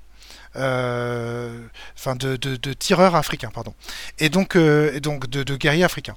Et donc du coup, au fur et à mesure, ce corps expéditionnaire va devenir énorme, tant et si bien qu'il va devenir tellement énorme qu'ils vont avoir des difficultés à se nourrir et il va s'effondrer sur lui-même. Et vous voyez ici, j'ai mis en référence le livre Au cœur des ténèbres, publié en 1899 de Joseph Conrad, qui met en scène en fait un chasseur d'ivoire qui va au fur et à mesure s'enfoncer en fait dans la brousse africaine et devenir fou, devenir brutal, et devenir fou. Il ne cesse par exemple de noter sur son carnet exterminer tous ces brutes, qui sera une référence ensuite de plein d'œuvres documentaires. Je veux pas rentrer dans les détails, mais en gros c'est, pour faire simple, pour les gens qui connaissent la pop culture comme moi, c'est du Apocalypse Now. Et d'ailleurs, Apocalypse Now de Coppola, qui fait l'objet d'un chapitre du livre de Daniel Schneidermann, est ouvertement inspiré du livre Au cœur des ténèbres de Joseph Conrad, et qui décrit en fait la façon dont un occidental sombre en fait dans les ténèbres de l'Afrique. Et en fait, ce qui est très intéressant, et c'est un peu là que je voulais en venir, c'est que la façon en fait dont ce récit nous est raconté va être repris, romantisé cette fois, par des textes ultérieurs. Parce que donc cette colonne va vivre des histoires invraisemblables, toutes plus horribles les unes que les autres, et va générer tout un tas de fantasmes, tout un tas de fantaisies, parce que c'est tellement innommable ce qui se passe là-bas. Comme je l'ai noté, j'ai mis #Toulouse. On croirait du Lovecraft. On croirait un scénario de l'appel de Cthulhu. C'est-à-dire la façon dont ces gens vont progressivement entrer dans une folie meurtrière, c'est invraisemblable. Et du coup, ça va faire l'objet plus tard d'œuvres de fantasy. Et ça m'intéresse beaucoup. C'est la façon dont la pop culture, la fantasy, va finalement occulter un pan de l'histoire. Alors, la première chose qu'il faut souligner ici, c'est la façon dont la folie, parce que depuis tout à l'heure je dis c'est un corps expéditionnaire dont les troupes, qui va plonger, sombrer dans la démence, comme dans Au cœur des ténèbres, etc. Mais la folie, c'est bien souvent une excuse commode. C'est une excuse commode pour nous aveugler, là encore aussi. Par exemple, si on lit par exemple des gens comme Chapoutot sur la Seconde Guerre mondiale, on voit bien que comment la Seconde Guerre mondiale et le nazisme d'une façon générale nous est présenté comme une parenthèse de l'histoire, une bouffée délirante de l'Occident. Et en fait, ce n'est pas une bouffée délirante de l'Occident. Si on suit clairement les idées de la révolution industrielle, si on suit en fait les idées occidentales, coloniales et compagnie, on en arrive naturellement à la Seconde Guerre mondiale. Et donc toutes les personnes qui veulent nous faire croire que le nazisme serait une parenthèse du peuple européen sont des menteurs, sont des aveugleurs, sont des occultants, sont des gens qui cherchent à nous occulter la réalité d'une dégénérescence, enfin la réalité d'une sociologie occidentale. En un sens, la folie ici sert de masque. Elle sert de masque à l'horreur, à la vérité crue. Et donc ça aussi c'est un facteur d'aveuglement, l'idée de dire c'est qu'une bouffée délirante, ce qui s'est passé là-bas, c'était qu'une parenthèse de l'histoire, ils s'étaient fous, mais vous inquiétez pas, nous on est normaux, nous ici on n'est pas fous, on est des gens ordinaires, jamais nous ne sombrerons dans ce genre d'exaction et ce genre d'horreur. Et là aussi la folie est un masque, un phare commode pour nos aveuglements. La folie se met devant notre analyse, en quelque sorte, nous empêche de voir le réel tel qu'il est. Et donc ça c'est pareil, c'est le chapitre la France complotiste, c'est aussi un moment où Daniel présente les systèmes de défense qui sont mis en place à la fois par les médias et par les Français qui restent en France, de justifier d'un système de défense pour éviter pour occulter l'horreur qui a lieu et dire tout ça c'est que de la folie, c'est de la démence, et voire même, c'est ce que nous dit Daniel, vous voyez, dans un premier temps, la presse colonialiste refuse l'évidence et complotise, d'autant plus facilement que les détails ne parviennent qu'au compte-gouttes. Ne serait-ce pas les tirailleurs, les vrais coupables, et au-delà d'eux, Voulet et Chanoine n'auraient-ils pas été victimes d'intrigues fomentées par les francs-maçons et les dreyfusards qui infestent, c'est bien connu, les ministères parisiens. Donc, en l'occurrence là, dans ce chapitre, l'objet du délire complotiste et l'objet de la fictionnalisation, je vais dire ça comme ça, de la fictionnalisation du réel, qui nous, encore une fois, cette fictionnalisation qui nous empêche de voir le réel tel qu'il est. L'objet ici de cette fictionnalisation, c'est l'assassinat de Club, qui est un individu qu'on envoie quand on entend parler des exactions de Voulet et Chanoine, le gouvernement qui les a envoyés se dédie et dit bon non, c'était pas nous, c'est l'ancien gouvernement, on va envoyer un gars pour éliminer Voulet et Chanoine. Je vous la fais courte. Hein. On pourrait éliminer en fait cette espèce de folie là qui a lieu, cette espèce de troupe de morts en fait qui répand la mort et la destruction partout en Afrique là. On va les arrêter. Voilà. Donc on envoie un mec qui s'appelle Club et en fait ce mec se fait défoncer par Voulet et Chanoine. Enfin, il se fait défoncer par c'est très compliqué, je rentre pas dans les détails. Mais en gros, Club va se faire assassiner par ceux qu'il était parti combattre, pour faire simple. Et donc, dans un premier temps, on va pas réussir, au pays, on va pas réussir à comprendre ça. Et donc, du coup, on va chercher à complotiser, on va chercher à créer des fictions pour s'aveugler. Voilà encore un autre modèle, un autre mode d'aveuglement, c'est le complotisme.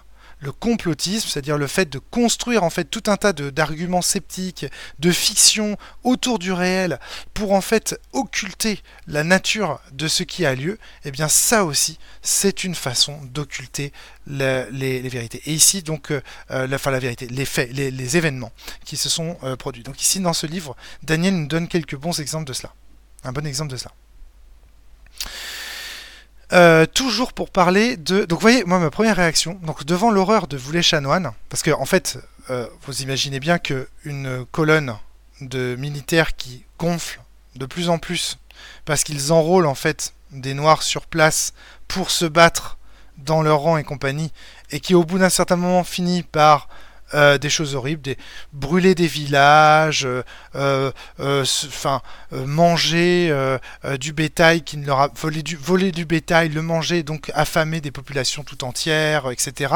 Vous imaginez bien en fait que tout ça, toutes les exactions qui sont commises sont encore une fois impossible à décrire, insupportable en fait quelque part, et donc du coup on leur préfère en fait à ces réalités crues, on leur préfère en fait des fictions, et donc tout ça va générer de l'horreur. Et moi par exemple ma première réaction quand j'ai entendu ces histoires, ça a été de dire oh putain c'est un super scénar pour l'appel de Cthulhu, et je me suis surpris en fait, je me suis dit mais attends Rome là, t'es quand même pas en train de dire que tu vas faire d'une expédition réelle. Je veux dire, il y a des gens qui ont souffert.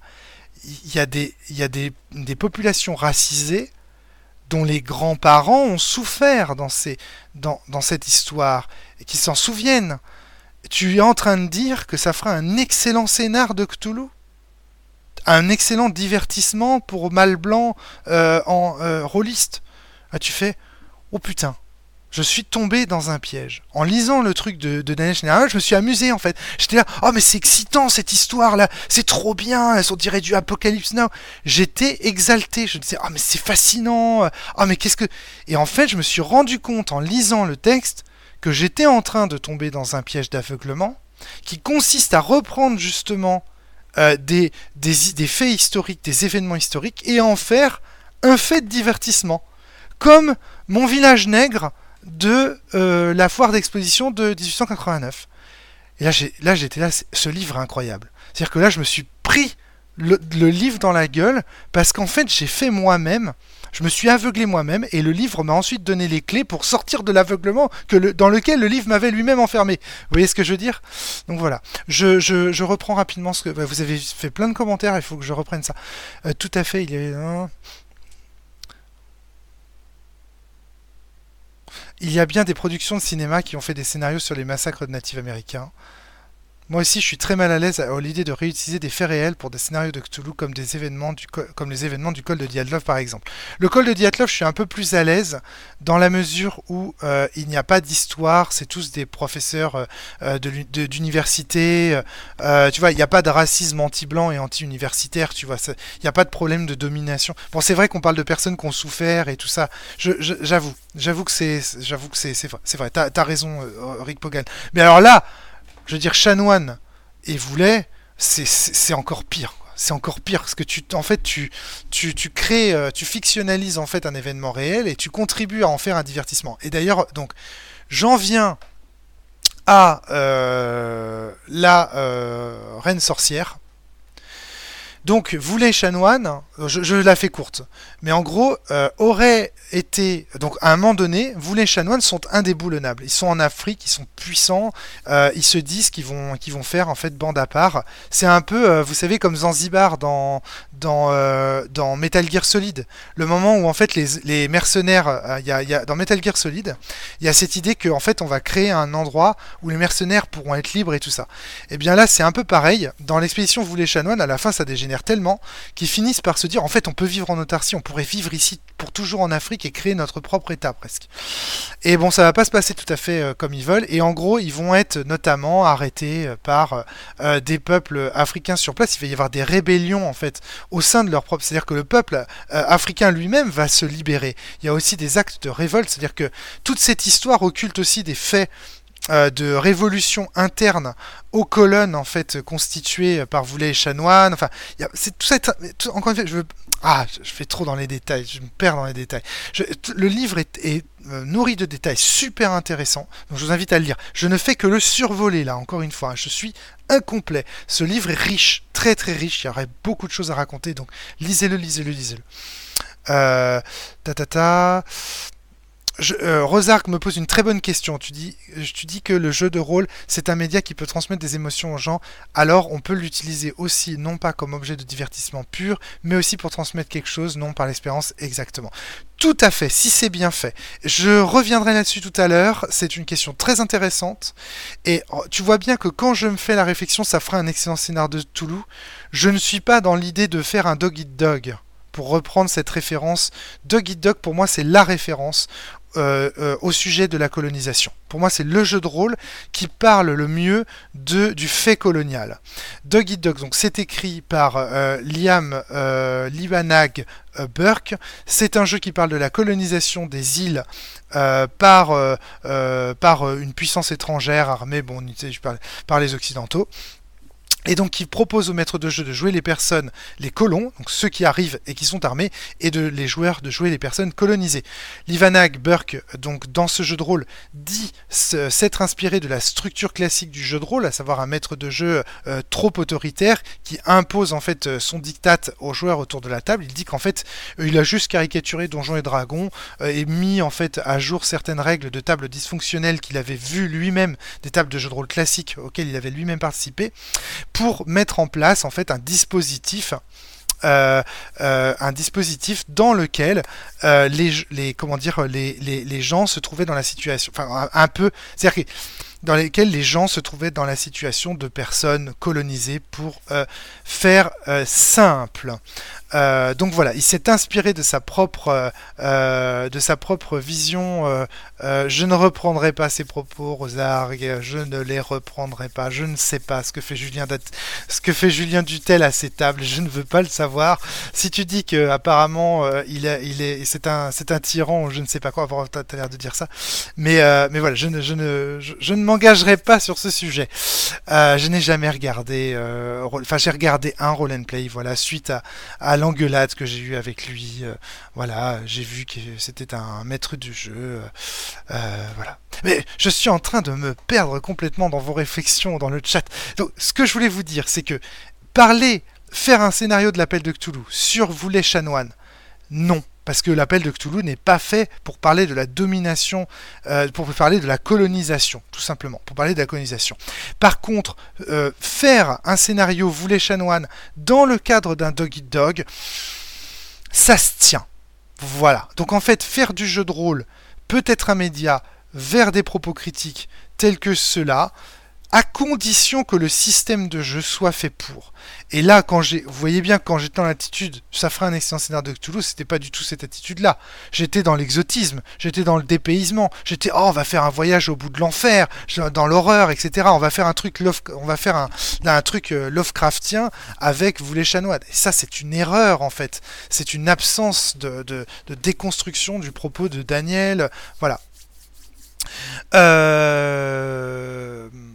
Alors, on en arrive à la reine sorcière. Donc, qui va arrêter Vous les chanoines? Puisque personne ne peut les arrêter, eh bien, finalement, ce sont les Africains eux-mêmes qui vont les arrêter. Et notamment, une reine sorcière apparemment, qui aurait permis d'aider l'exécution, la destruction en fait, de Wulé-Chanoine. Évidemment, tout ce matériel-là, une histoire de militaires qui s'enfoncent dans l'Afrique, une histoire de gens qui sombrent dans la démence, eh bien, ça va faire exactement l'effet que ça a eu sur moi. Ça va faire l'objet de plein de fiction. Et là, pareil, Daniel s'interroge. Il se demande est-ce que le statut mémoriel de la colonne Wulé-Chanoine ne serait pas un peu paradoxal? C'est-à-dire que en même temps que on se souvient en fait de cette colonne par les œuvres de fiction qui ont été faites, en même temps, ces œuvres de fiction nous aveuglent en fait sur la teneur politique et critique de cet événement, sur ce qu'il y a à en retirer, sur le choc de cet événement. Donc c'est très intéressant, la façon dont les fictions, la pop culture finalement va édulcorer, va affaiblir finalement des événements. Alors vous voyez, j'ai cité, là j'ai plus trop le temps parce que je voudrais quand même que être court, mais j'ai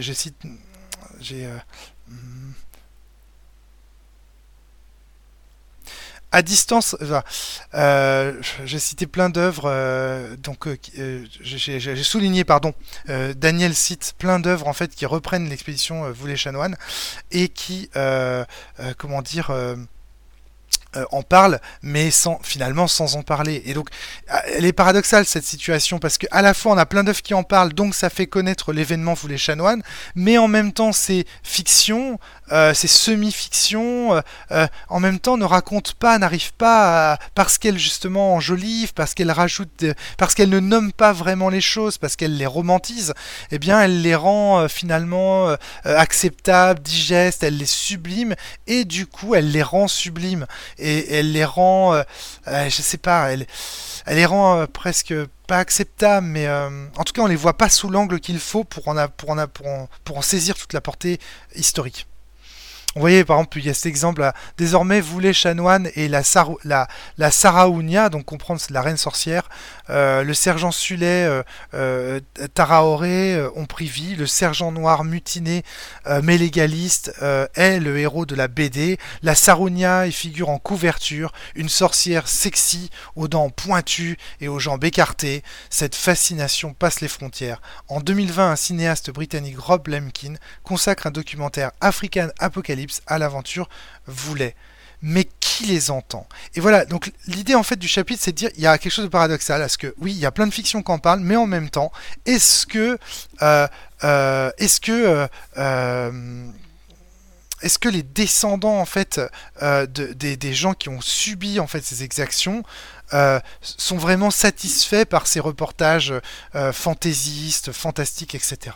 Et donc là, ça m'interroge beaucoup sur le statut de la fiction dans le jeu de rôle, dans tout simplement la fantaisie, etc., etc. Et donc ça nous invite aussi à une certaine forme d'objectivité. Alors vous voyez, j'ai mis une image, voilà, la reine sorcière, quand j'ai lu ça m'a tout de suite fait penser à ça. Donc c'est une illustration, donc ce que je montre à l'écran là, c'est une illustration d'une carte Magic. Il s'agit de la reine sorcière qui s'invoque pour 2 mana noirs et 1 incolore. Donc c'est un élément de pop culture évidemment, une carte Magic. Et on voit effectivement la reine sorcière décrite avec ses dents pointues et tout. Je suis sûr et certain dans la mesure où en plus cette reine sorcière est apparue pour la première fois dans l'extension Arabian Nights, que la reine sorcière est une référence à cet événement. Je peux me tromper, j'ai fait des recherches, j'ai été voir un petit peu dans les bios de Kaja et Fifoglio si il y avait des références à Wulé-Chanoine. Je n'en ai pas trouvé, mais en tout cas, comment ne pas penser à cette reine sorcière là quand on entend parler du récit de la reine sorcière? Alors ici, donc un autre exemple où je parle, donc là malheureusement il est trop tard maintenant, je ne veux pas rentrer dans plus de détails que ça, mais ici, donc le livre nous parle de la soudanite, comprise comme cette bouffée délirante qui nous masque, là encore une fois, donc c'est comment en fait le fait de voir ça comme une parenthèse, une bouffée délirante nous masque l'horreur de l'histoire. Et j'en arrive à la conclusion, je vais vous laisser aller vous coucher, c'est promis. Merci d'être resté jusqu'au bout, hein. Vous êtes trop sympa, franchement. Alors, qu'est-ce que vous dites? Non, mais si on fait du Lovecraft, on peut parler de la misère des populations reculées qui reviennent à l'état sauvage, comme dans le Cantal ou à Saint-Malo. Oui, alors voilà, c'est justement le genre de caricature qu'il nous faudrait éviter, sauf à montrer que par exemple la misère nous rend. D'ailleurs, c'est marrant parce que putain, ça y est, je vais encore faire une digression, mais Daniel dans le livre utilise le terme ensauvagement, qui est évidemment le terme qu'utilise notre ministre de l'Intérieur. Ces petites crottes, non, c'est Darmanin. Du coup, que la crotte utilise donc pour décrire en fait certaines violences qui ont lieu dans le pays. Donc le terme d'ensauvagement utilisé par la crotte et toutes les crottes qui le suivent, sont des termes qui se retrouvent dans le récit de Daniel, et je pense que une des raisons pour lesquelles il utilise ce terme, c'est aussi pour réactualiser pour réactualiser en fait le livre et nous dire, regardez, nous aussi en fait on est victime aujourd'hui encore de cette espèce de psychologisation, de cette espèce de marginalisation, ils sont fous, de marginalisation des gens par la bouffée délirante, par l'absence de rationalité. Alors qu'en réalité, ce qui rend les gens violents lors des émeutes de Naël, c'est d'abord le capitalisme, le fait que tous les capitaux soient aux mains des mêmes, l'absence pour ces gens de quelque chose à manger, ou la volonté pour ces gens d'accéder à des richesses, par exemple, qu'ils n'ont pas, mais que leur montre constamment la publicité, etc. Donc les émeutes sont le fruit de notre société et ne sont pas un ensauvagement. Elles sont le fruit, en fait, l'aboutissement de la rationalité de la société occidentale qui veut toujours tout posséder, quitte à casser la vitrine du magasin pour entrer, etc. Et puis, bien entendu, dans les émeutes suite à la mort de Naël, il y a aussi des raisons parfaitement militantes d'exposition des problématiques des quartiers, évidemment, mais voyez en tout cas que ce mot d'ensauvagement, il sert à occulter toute une partie de l'analyse. On dit, ils sont fous, ils sont sauvages. En plus, l'ensauvagement, faut vraiment être un connard pour utiliser un terme pareil. Enfin, je veux dire, sauvage, ça fait quand même référence à cette ancienne vision colonialiste. En plus, on parle quand même, je sais pas, mais où on vit, quoi. Et donc là, ici, bon, je faut vraiment que je me ressente parce qu'il est tard et je m'égare.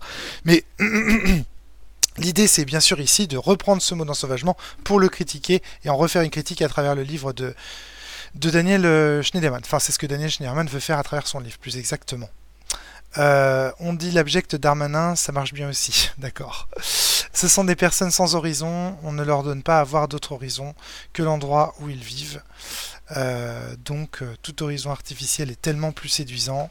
Ce n'est pas nouveau, la droite a toujours comparé ses opposants à des sauvages, effectivement. Donc là aussi une occultation, hein, bien sûr. Le terme d'ensauvagement occulte les difficultés, est une façon aussi d'occulter en fait les difficultés que les gens vivent en prétextant qu'ils ne sont ni rationnels ni sensés, qu'ils sont juste fous, quoi. Alors qu'en réalité il y a tout un tas d'explications qui expliquent bien entendu leur comportement.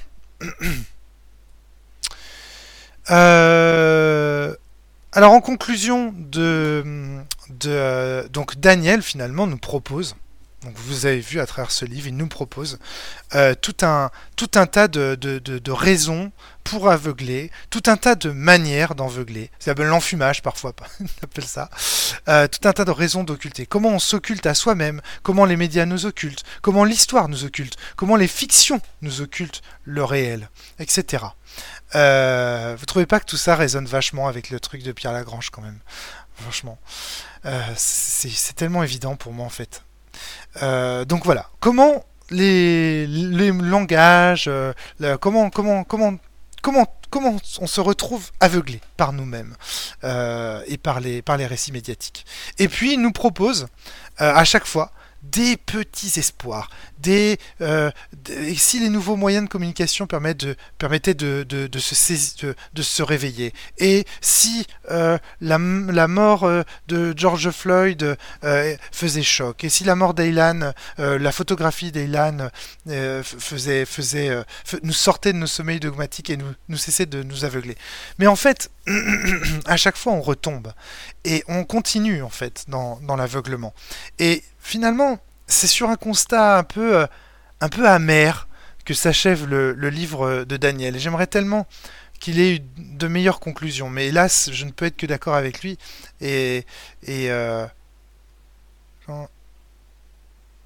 Ah, d'accord, ok. Chapoutot réfute le fait que Darmanin que la petite crotte soit de droite. Une sorte de centre tiède et techno. Ah oui, d'accord, ok. Ok, parce que Rick Pogan disait que apparemment la droite a toujours comparé les opposants à des sauvages. Et donc Chapoutot, nous dit Rosargue, apparemment réfute le fait que Darmanin soit de droite. Donc voilà. Donc qui est-ce qui compare les pauvres à des sauvages? Ça fait froid dans le dos, ce que je lis là, dans le chat. Alors, on arrive gentiment à la conclusion, je commence à plus avoir de gorge. Au fil de cette exploration de l'image des têtes de Backel, donc comprendre les têtes de Backel, ce sont bien entendu les 5 têtes coupées, et de son contexte, peut-être le lecteur amateur d'histoire se sera-t-il comme moi interrogé. Comment ai-je pu ignorer tout cela ? Sans doute est-il possible à qui le souhaite vraiment de soulever le voile sur tout ce qui est raconté ici. Pas de complotisme. Ces pages noires ne sont pas, à proprement parler, censurées dans la France d'aujourd'hui. On trouve facilement des récits sur la colonisation publiés en France, des allusions elliptiques à l'affaire Voulet-Chanoine ou au rapport Brazza sur le Congo. Il suffit ensuite de franchir la porte, de disposer de temps, et une découverte en entraîne une autre. La documentation existe, sagement empilée dans des cartons, mais disponible.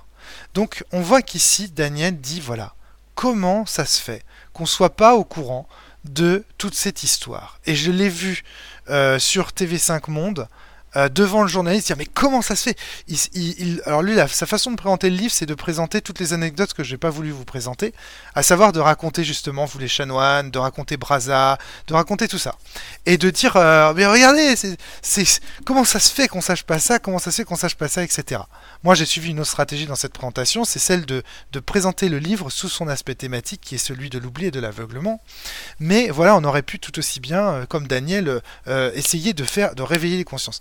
Mais il nous le dit, ça marche pas, ça existe, les thèses elles existent, le travail de Camille Lefebvre sur les expéditions au Niger, elles existent en fait, ces travaux ils existent, et donc la question c'est pourquoi on ne les lit pas? Eh ben pourquoi? Monsieur, vous venez de donner la réponse, monsieur Schneidermann, c'est parce que nous sommes nous-mêmes aveuglés, nous sommes nous-mêmes prisonniers des tropes que vous n'avez cessé de décrire dans votre ouvrage. Et il le sait très bien, bien entendu, je dis ça comme s'il ne le savait pas. Évidemment, il le sait. Et c'est pour ça qu'il écrit cette conclusion. Et donc, il y a comme une espèce de... à la fois une espèce de volonté dans ce livre de nous éveiller, et en même temps, eh bien, le constat que nous sommes toujours endormis. Et c'est ça qui est très étonnant. Le déni est un des piliers de notre culture nationale, nous dit Daniel. Il nous dit aussi que les trous noirs le fascinent, que les silences l'attirent, que la capacité de refoulement collectif le sidère toujours, tant elle confine parfois au chef-d'œuvre. Donc effectivement, si on lit les livres de Daniel, si on connaît bien le travail de Daniel, que ce soit dans Berlin 33 ou dans ce livre-là, ça y est, j'ai plus de voix là, vous avez vu, hein. Eh bien on voit que effectivement ce qui le fascine, c'est ces abîmes, ces silences incroyables, assourdissants. Comment se fait-il qu'on ne connaisse pas ça? Le déni est donc l'un des piliers de notre culture nationale, nous dit Daniel. Construire l'oubli. L'occultation de Vichy jusqu'aux années 1970 en fut un exemple canonique. Les massacres de Madagascar, poursuit Daniel, les émeutes de Sétif, la répression policière du 17 octobre 1961 à Paris comptent parmi les trous noirs exemplaires du roman national récent. Encore chacun de ces événements a-t-il aussi ses gardiens du souvenir, ses querelles mémorielles, ses anniversaires célébrés dans les journaux. Plus profonds sont les trous noirs dans lesquels sont enfouis par exemple les ratonnades de Marseille en 1973 ou les émeutes de la Guadeloupe en 1967, sujets auxquels nous avons consacré des émissions arrêt sur image et qui furent pour moi chaque fois l'occasion de découvrir des épisodes dont j'ignorais tout. Donc vous voyez là aussi comment il justifie le travail des journalistes d'arrêt sur image, donc les journalistes qui travaillent, qui sont propriétaires en fait, parce que tous les journalistes sont propriétaires d'arrêt sur image, comment il justifie cela comme une espèce de travail de désoccultation, de révélation. Et pourtant, toujours, on retombe dans notre pilier, le pilier de notre culture nationale, qui est le déni. Qu'est-ce que j'ai mis là? Réticence de la presse. Donc, je continue à citer Daniel rapidement et j'arrête, c'est promis, c'est fini là. Réticence de la presse de l'époque à rendre compte de l'événement, euphémisation mécanique, climat tendu, répression sévère, événement, etc. Refus de constitution d'une commission d'enquête, honte ultérieure des protagonistes, se nourrissant à la longue de leur propre pleuterie, censure des archives, simple pouvoir d'effacement du temps qui passe d'un événement à l'autre. Les ingrédients du déni sont les mêmes. Des décennies durant, on peut crier dans le désert, personne n'entend. Jusqu'au moment où l'actualité arrache les pierres tombales, ouvre les cercueils, déboulonne les statues, comme dans le moment George Floyd. Alors, donc vous voyez cette conclusion. Donc, je pense que c'est une éloge évidemment à Black Lives Matter, c'est une éloge à MeToo qui est faite ici, c'est-à-dire ces moments où justement les aveuglements cessent, se révèlent, se dévoilent, et où chacun doit se positionner, chacun doit se positionner quoi, et prendre acte. En fait, voilà, c'est ça que je voulais dire. Chacun doit prendre acte de l'éléphant qui était là dans la pièce de départ, de ce sur quoi nous étions aveuglés. Je reprends rapidement vos questions. Sur un thème plus proche territorialement mais non sans lien, vous en entendrez combien parler de l'anniversaire de Sharon jeudi? Évidemment. Les grèves des métallurgistes lorrains des années 70 aussi, bon, évidemment. Pas tous les représentants politiques qui se réclament. C'est pas tous les représentants. Moi, je sais pas. Vous êtes en train de discuter aussi entre vous, donc je comprends pas tout. Effectivement, il existe plein d'autres exemples qu'on peut citer aujourd'hui de nos aveuglements. Nos aveuglements sont nombreux, nos aveuglements sont là, et le projet, notamment de arrêt sur image, c'est sans doute de lever, dans la mesure du possible, humblement, modestement. Ces gens ne disent pas qu'ils vont être capables de soulever tous les lièvres, mais modestement, leur travail, c'est justement de lever en fait notre cécité, de nous donner à voir des choses que nous occultons, de donner à voir des éléphants qui se trouvaient dans la pièce, des rapports de domination, que sais-je. Alors, je me rends compte au terme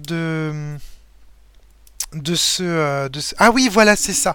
J'allais vous dire que je me rends compte au terme de ce live que j'ai oublié de vous parler du caractère systémique. Mais non, bien sûr que non, je vous en ai parlé. Le caractère systémique en fait de la domination et de la violence, c'est évidemment si c'est quand je vous ai parlé de ces histoires de bouffées de folie. Si c'est une bouffée délirante, c'est une bouffée de folie. Ça nie aussi le caractère systémique de la violence, par exemple de la violence policière. Parce que souvent on dit non, les violences racistes et policières ne sont pas systémiques.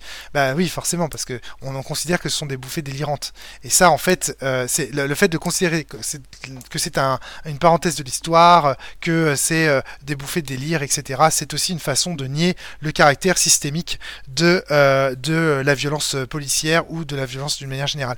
Et donc, pour en finir avec ça, pourquoi est-ce que moi ça m'intéresse énormément? C'est parce que je vous rappelle que je suis l'un des tenants de la théorie en jeu de rôle de système does matter, le système est important, et que là, avec des exemples comme celui-là, des exemples d'actualité, eh bien on montre en fait que dans le monde aussi, les théories qui ont été mises en place par le jeu de rôle d'études sociale des tables de jeux de rôle à travers système d'Ozmater peut aussi être utile à l'analyse journalistique des événements du monde réel et de l'histoire.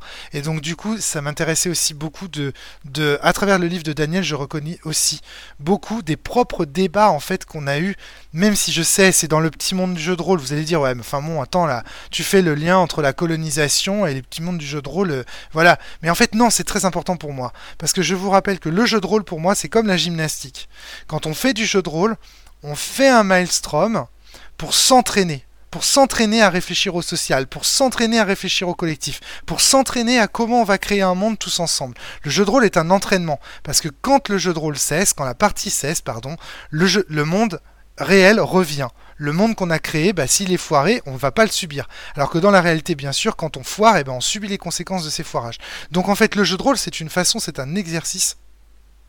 C'est un exercice pour créer des mondes, pour créer du réel, pour faire système, pour créer système ensemble. Donc en fait, pour moi, le jeu de rôle, c'est un exercice qui permet de donner ce genre d'ouvrage. Ça permet de comprendre concrètement ce genre d'ouvrage. J'aurais été incapable de comprendre ce livre, le livre de Marbloch, ou le livre Berlin 33 de Daniel Schneidermann, ou même le propos d'arrêt sur image, si je n'avais pas étudié le jeu de rôle comme activité sociale. Et donc en fait, il y a un lien direct. Le jeu de rôle, c'est la gymnastique qui donne en fait qui peut vous permettre de devenir l'athlète Daniel Schneidermann en un sens. C'est la gymnastique d'esprit qui va vous permettre de rentrer en profondeur dans l'analyse critique de la réalité qui est la vôtre. Et c'est pour ça que c'est important pour moi d'étudier Daniel Schneidermann. C'est pour ça que c'est important pour moi d'étudier Pierre Lagrange. Donc voilà pourquoi je fais des liens entre le jeu de rôle. Je suis autorisé à faire des liens entre le jeu de rôle qui est un peu... Le jeu de rôle, c'est un peu comme les mathématiques pour la physique. Les mathématiques, ça sert à rien, c'est complètement abstrait, machin. Le jeu de rôle, c'est pareil, ça sert à rien, c'est abstrait, machin. Mais appliqué à la physique, ça devient très intéressant. Et le jeu de rôle est à la réalité sociale ce que les mathématiques sont à la physique. Le jeu de rôle, c'est un truc abstrait qui sert à rien, mais quand on applique en fait les méthodes de production des mondes à la réalité, on obtient une meilleure compréhension, une meilleure analyse critique de la réalité. Et ça nous permet de lire Daniel Schneidermann, ça nous permet de comprendre le travail d'arrêt sur image, ça nous permet de comprendre le travail anthropologique effectué par des gens comme Bruno Latour ou Pierre Lagrange ou Philippe Descola. Et ça, c'est très très très important. Je prends rapidement vos questions. Moi, globalement, j'ai fini mon exposition. Je pense que vous avez compris que je suis à fond là. Je suis à bloc. Alors, je prends Rosargue, question Romaric. Pour la question de l'extrême centre, Chapoutot parlait de Pierre Cernat et de ses chroniques sur l'extrême centre. Ah ouais, j'ai entendu parler de ça, de l'extrême centre. Et il se trouve que, bon, c'est anecdote, mais avec un très bon ami à moi qui s'appelle Karim, on avait créé l'extrême centre en fait dans les années 90. On avait inventé en fait à partir d'extrême centre, mais effectivement c'est très intéressant cette notion d'extrême centre. Je l'ai pas creusé la notion de Pierre Cernat, je l'ai vu passer rapidement sur les réseaux sociaux et effectivement c'est très intéressant comment aujourd'hui en fait ce côté ni droite ni gauche en fait nous fait d'emblée basculer dans un conservatisme qui est pire que la crasse.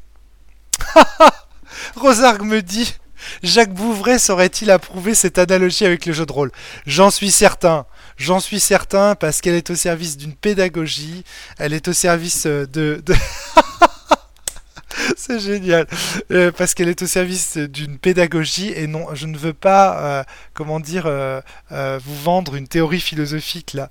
Je cherche vraiment à vous faire participer à une activité. C'est pratique en fait, si tu veux. C'est analogique pratique. C'est pas une analogie théorique. Ceci dit, je pense que Bouvray m'aurait tapé. Mais je pense que beaucoup de philosophes analytiques et beaucoup de personnes qui ont travaillé avec moi, avec qui j'ai travaillé au Lagon et tout ça quand je faisais mes études de philo, parce que moi je viens de la philosophie analytique, et je pense n'approuverait pas du tout beaucoup de choses que j'ai dites ce soir, parce que il y aurait plein de choses à discuter avec eux.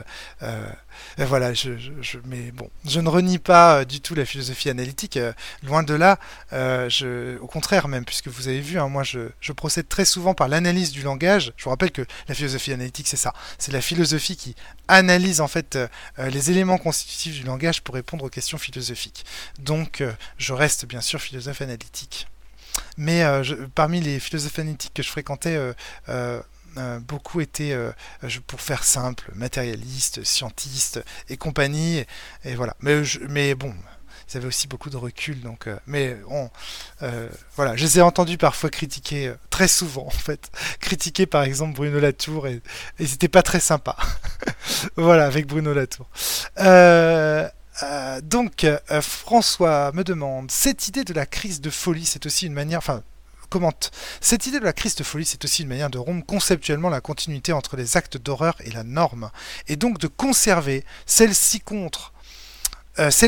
donc de conserver la norme contre ceux qui souhaiteraient la changer pour éviter ses conséquences. Ah, c'est tellement vrai ça.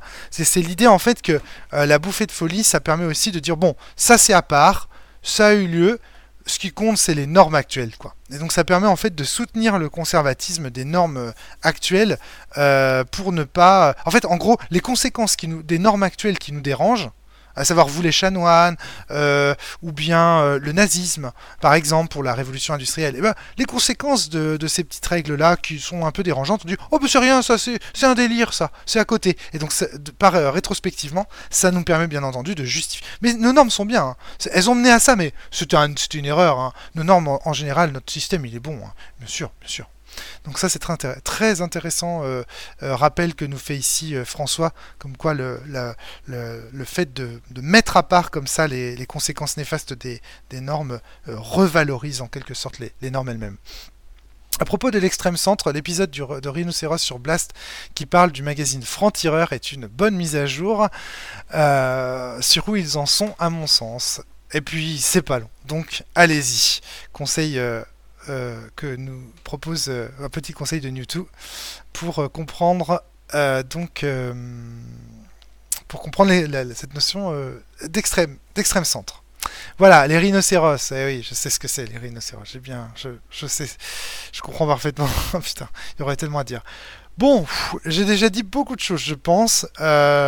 J'espère que... Ah, je vous laisse encore... je vois qu'il y a des questions qui arrivent. Oh, mon Dieu. Là, vous voulez me tuer, là. Là, vous voulez me tuer. C'est ça que vous voulez.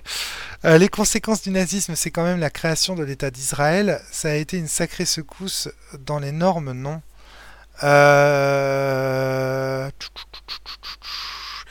Je sais pas si on peut dire que la création de l'État d'Israël est conséquence du nazisme. Éventuellement peut-être d'une certaine forme de culpabilité, mais c'est plus complexe que ça. Voilà, donc ouais.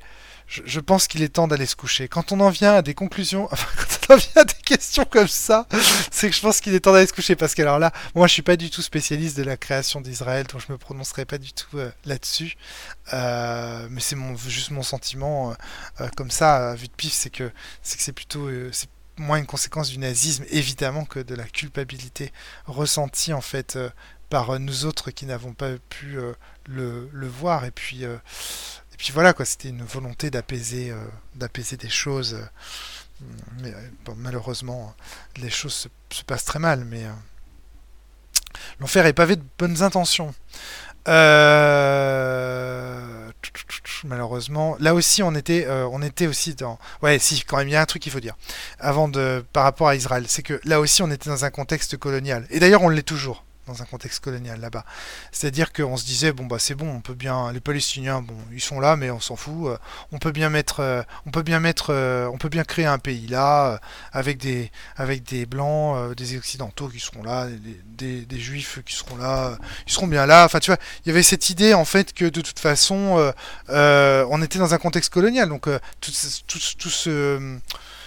mais on l'est encore en fait. Et je réalise que c'est peut-être ça, en fait, notre aveuglement actuel. C'est ce qui se passe, effectivement. C'est ce que vous vouliez dire dans le chat tout à l'heure. Ça y est, je commence à comprendre à rebours vos réflexions. C'est ce qui se passe entre Gaza et Israël. Parce que ça, c'est encore du colonialisme, Gaza, ce qui se passe à Gaza et Israël. Il y a eu une excellente émission, d'ailleurs. Je crois que c'est un arrêt sur image. Encore un excellent arrêt sur image, sur la situation à Gaza, où justement il était question de la situation coloniale que présente cette situation, et enfin que présente donc l'interaction entre Gaza et Israël, et entre les Palestiniens et les Israéliens. Et donc on est en plein dans le sujet, c'est vrai, on est en plein dans le sujet de l'occultation, de l'aveuglement là aussi. liées au colonialisme encore. Bon, allez là, moi j'en peux plus, Donc je vous dis bonne nuit, merci.